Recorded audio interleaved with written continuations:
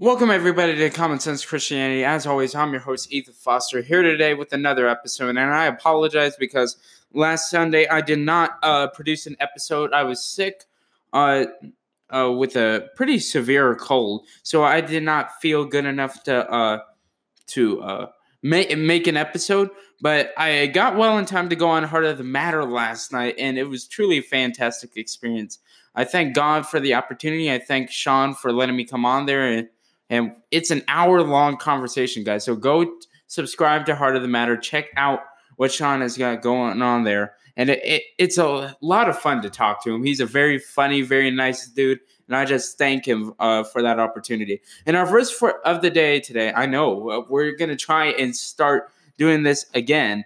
And it says, it's 1 Corinthians 13:4. And it says, love is kind. Love does not envy. Love does not parade itself. It is not puffed up, it does not behave rudely, does not seek its own, is not provoked, thinks no evil, does not rejoice in iniquity, but rejoices in the truth, bears all things, believes all things, hopes all things, endures all things. That is 1 Corinthians 13:4. And I have the Instagram live right now.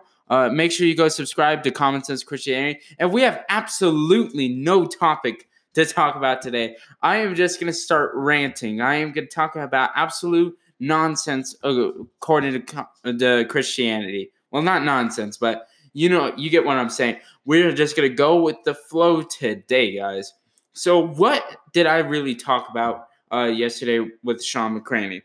So what I talked about is he was asking me about what we do here at Common Sense Christianity. If you've been a faithful listener, you already know what we do. And that is a goal of trying to get people to think for themselves and look at the evidence for and against Christianity. It is our goal here, and I haven't made this as clear as I should have. It is our goal for people to come to the realization that Christ is their Lord and Savior, but also to be thinking using scientific and historical methods. This is something that the Christian church has failed to implement because many Christian leaders have not done it like they have supposed to. And people are coming to the realization now that we're speaking up about this, that there is a lot of stuff to investigate in, to look at, a lot of things in this world that we do not understand. And instead of sitting back and not trying to figure out the answer for it, we go out and search for the answer. And I think many of the answers are in the Bible, but many answers aren't in the Bible too. That's the reason we have science. We have science and history, and we use these methods. I hate it when evangelical pastors hate on science almost. Not all of them do it. I'm not claiming to all of them, but some of them do. And this is a very negative effect to Christianity. Granted, a lot of scientists do hate on the Christian faith, but that is no reason to ostracize people who believe in theories such as evolution or pro-vaccination. I hope most Christian pastors are pro-vaccination. That was a bad example. But things like that. Christian churches need to accept scientific fact. That's another thing that I talked about yesterday.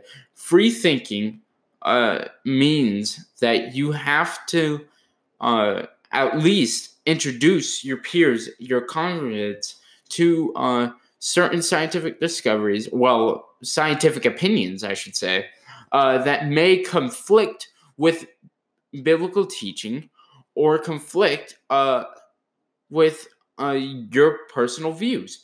Another thing I have a problem with the Christian church is it's too politically involved. And I mentioned this on the show yesterday. I am very conservative, but that does not mean I want evangelical pastors wasting the church's money, donating it to the NRA, to conservative organizations, to President Trump. There's no reason. Same thing with churches that are more liberal. I don't want you wasting your money on donating it to democratic causes, because that is not the point of the church's money. Yes, you can talk about politics in church. That is not what I'm getting to. What I am getting to is that you shouldn't waste it on things that you think is right. Because yes, there should be political diversity in the church. No, your whole church shouldn't be Republican and your whole church shouldn't be Democrat. There needs to be diversity in it. That is the beauty of the body of Christ. We don't have to agree on everything, and we don't need to ostracize people that disagree on stuff. Oh, what's up, Jaylee? Sorry, I was saying hi to someone on the Instagram Live. But that's another problem I have with the church.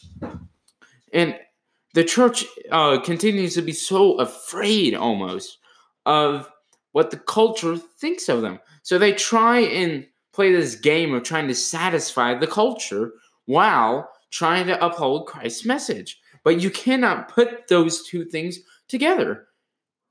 That's not how it works. Christ came to bring a sword. Remember that? That's scripture. He came to divide father against son and mother against daughter. That's the reality of it. That's something that we have to accept as Christians. And at that point, we have to decide, who do we love more, the world or God? If you want to be an effective Christian, you have to let go of the things of the world and you have to go for the things of God. Now, I am not saying you can't mess up. We all mess up. I mess up every single day, and so do you. But that's not the point. The point is when you are purposefully messing up and saying that it is a part of the gospel, saying that it is a part of Christianity, that is a problem. You cannot associate the two. That's messed up. And that is why people keep running away from the church. Because Christian pastors keep doing this. And like the prosperity gospel, that bothers me. There is no such thing. The most faithful disciples were the poorest of people. They were the most humble of people. They were the most despised of people. And yet we have people like Joel Osteen or some other pastors that are begging their congregants for private jets. I have no problem with you having a private jet to get the church's message out. But you're begging them. Spend your own money. They have millions of dollars. The church doesn't need to pay for that. Are you really? Prosperity gospel is the devil's gospel. It's what the devil wants you to think. The people who truly serve Christ, the people that truly love the Lord and dedicate their lives in the Lord, are more likely to be the ones suppressed in society. Like the street pastors. We think of them as crazy all the time. But maybe they are the right ones and we are the wrong ones. Those street pastors sit there and be called all these names, and we think they look crazy. We think they're mental, but they are preaching God's word literally, and they are not afraid to tell it to people. That is a problem. We are too afraid of being criticized for the gospel. While we have brothers and sisters in Iran and Iraq, out in the Middle East and out in Asia that are being persecuted, that are being killed for their beliefs. Why are we sitting here so afraid of being criticized for the gospel? I have been criticized time and time again by people, but yet I am still here because that is not real persecution. That is just people saying stuff to me. You cannot let words get into your blood like that. You cannot let words hurt you like that. You need to be the strong one, because if Christ is truly in you, none of this would bother you. None of this should scare you. You shouldn't be backing a Republican candidate that promises that they're going to keep so-called Christian rights. It would be nice. It would be nice. Trump supports the evangelical community. That's why they vote for him. But why are we so afraid of society going after us? Stop going for all these things that are being convenient.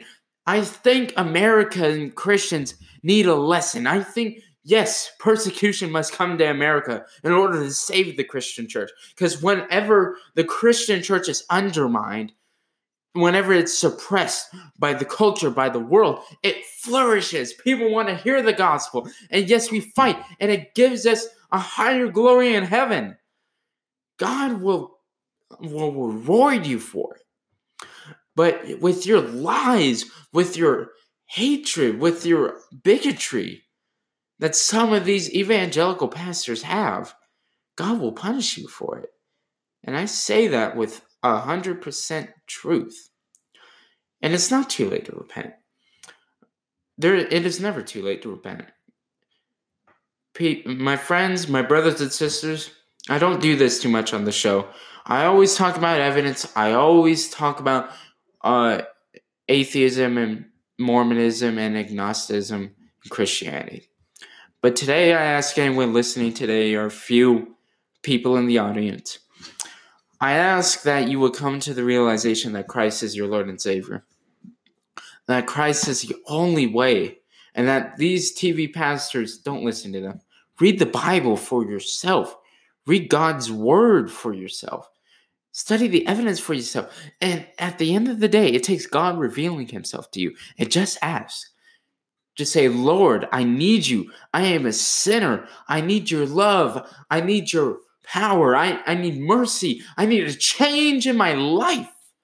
That is all you need to do. And maybe it's not today. Maybe it's not an hour from now. Maybe it's not a year from now. Maybe it's not 20 years from now. But God has promised us in his word that he will redeem you, that he will change you, that he will forgive you, because he is a loving God at the end of the day. And that is something that Christians keep forgetting. We are too quick to judge, but we are not quick enough to forgive and love and show the love that Christ has shown us. Too many times people look at God, let's just say in the Old Testament, and see his judging and see how he destroyed Israel so many times. But at the end of each of those sequences, the end of Ezekiel, Isaiah, Jeremiah, God always had a plan for them, and he always had mercy on them. There was always a way out of the punishment that they rightly deserved for their egregious sins. And that is the story of the gospel. Let me look up Ephesians 2:8 here really quick, just to make sure I don't misquote it.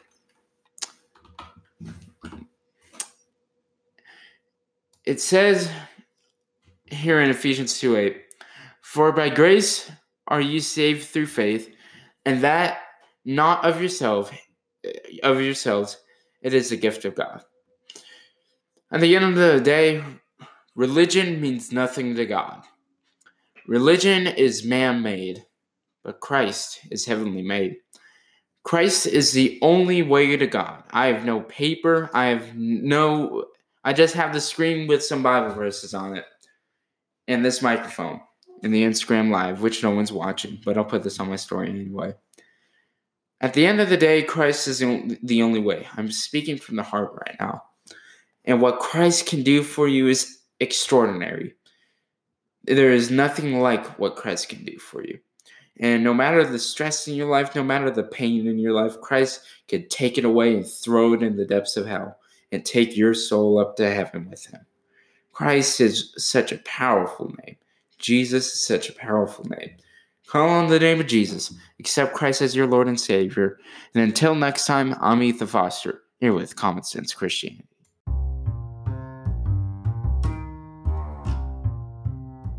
You just listened to an episode of Common Sense Christianity. I'm your host, Ethan Foster, as always, and we love doing this for you guys. Please share the podcast with your friends and family if you like it, and frankly, even if you don't, subscribe to the podcast and give us a 5-star review so that more people can hear the Word of God. And until next time, God bless you.